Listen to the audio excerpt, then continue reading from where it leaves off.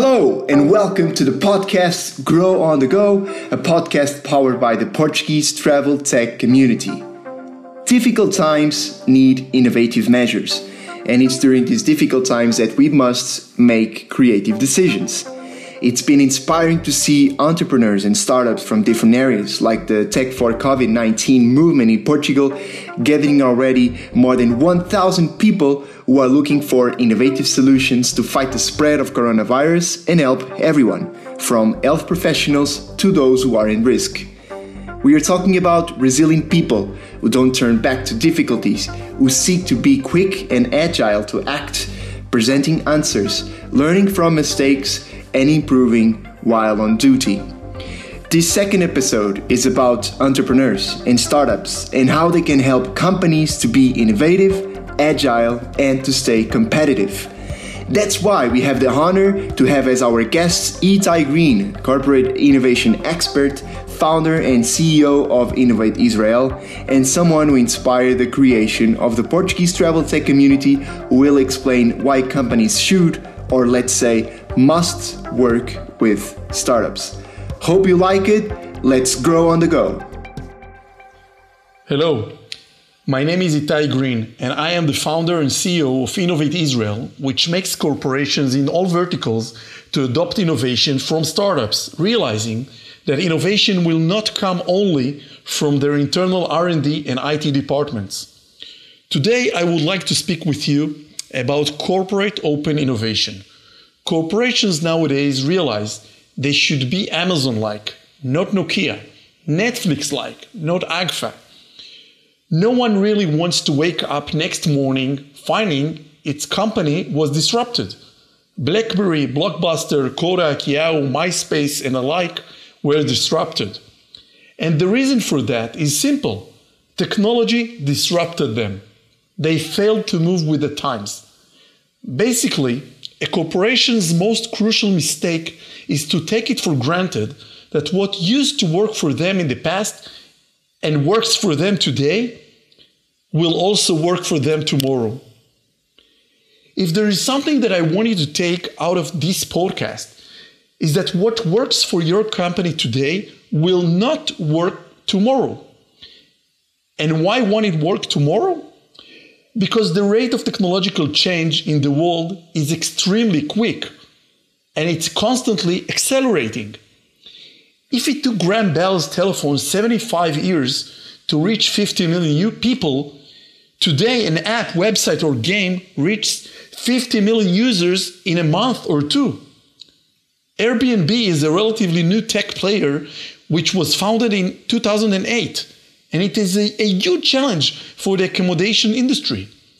Technology is revolutionizing everything we know. It created a revolution with Uber, Facebook, Alibaba, and many more. Technology is causing disruption, a revolution.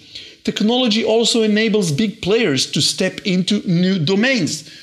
Who has imagined till recently that Alibaba will get to the automotive business with a partnership with Ford in China? Amazon to the insurance, Alibaba to the hotel business with their new robots. The open innovation is an unlimited opportunity. Corporations realize that most of the smartest people work for others. And that's their cause, to partner with these others, with these smart people, with these third parties, like startups, other companies, and academy. A corporate nowadays should be as flexible as possible in order to overcome fast changes and force majeure events like the coronavirus. The more the corporate relies on technology, the more flexible it is. The most efficient way to be techie is to innovate with startups. Corporations are actively looking these days for startups to partner with, trying to put their hands on these startups before their competitors do so, and before these startups turn to unicorns, before they make their breakthrough. Where are they looking for such startups? In the leading tech ecosystems, in Israel, US, Berlin, Paris, and the like, In Israel, for an example, there are over 500 multinationals constantly looking for innovation in order not to miss out on the next big thing, in order to develop their core capabilities, to look for disruptive business models, and in order to achieve their growth goals, beating their competitors. They don't want to make the mistake of letting their competitor discover the new ways before they do so. If they miss the next big thing, they'll simply disappear. They'll end up like Nokia and Kodak. The startups are eager to work with corporations as a design partner or a proof of concept.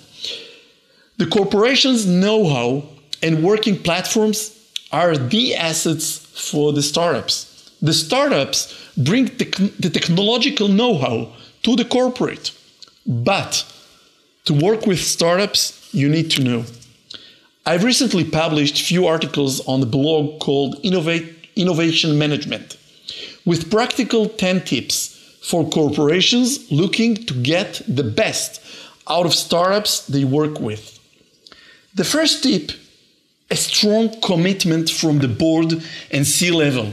It is a must. Bring the missing open innovation know-how to company leadership. Bring innovation and tech experts to the table. Bring young people in their 40s to the table. Have a diversified leadership. Have innovation on the agenda of each and every meeting. Innovation and technology trends should be their prime concern. Research show that corporations like these are significantly more successful than others in all commercial parameters and aspects. Compensate the managers not only based on quarterly results, but based on long-term results. The second tip, nominate a single point of contact for innovation. So ecosystem players and internals would know who is the one that leads the innovation. Make this one reporting to the CEO. The third tip, search for the unmet needs of the company, the corporate challenges, and share it with the ecosystem. The next tip is for the HR and is super important. Hire and promote only people with the fear of missing out, FOMO type of people, not the NIH type, the ego employees.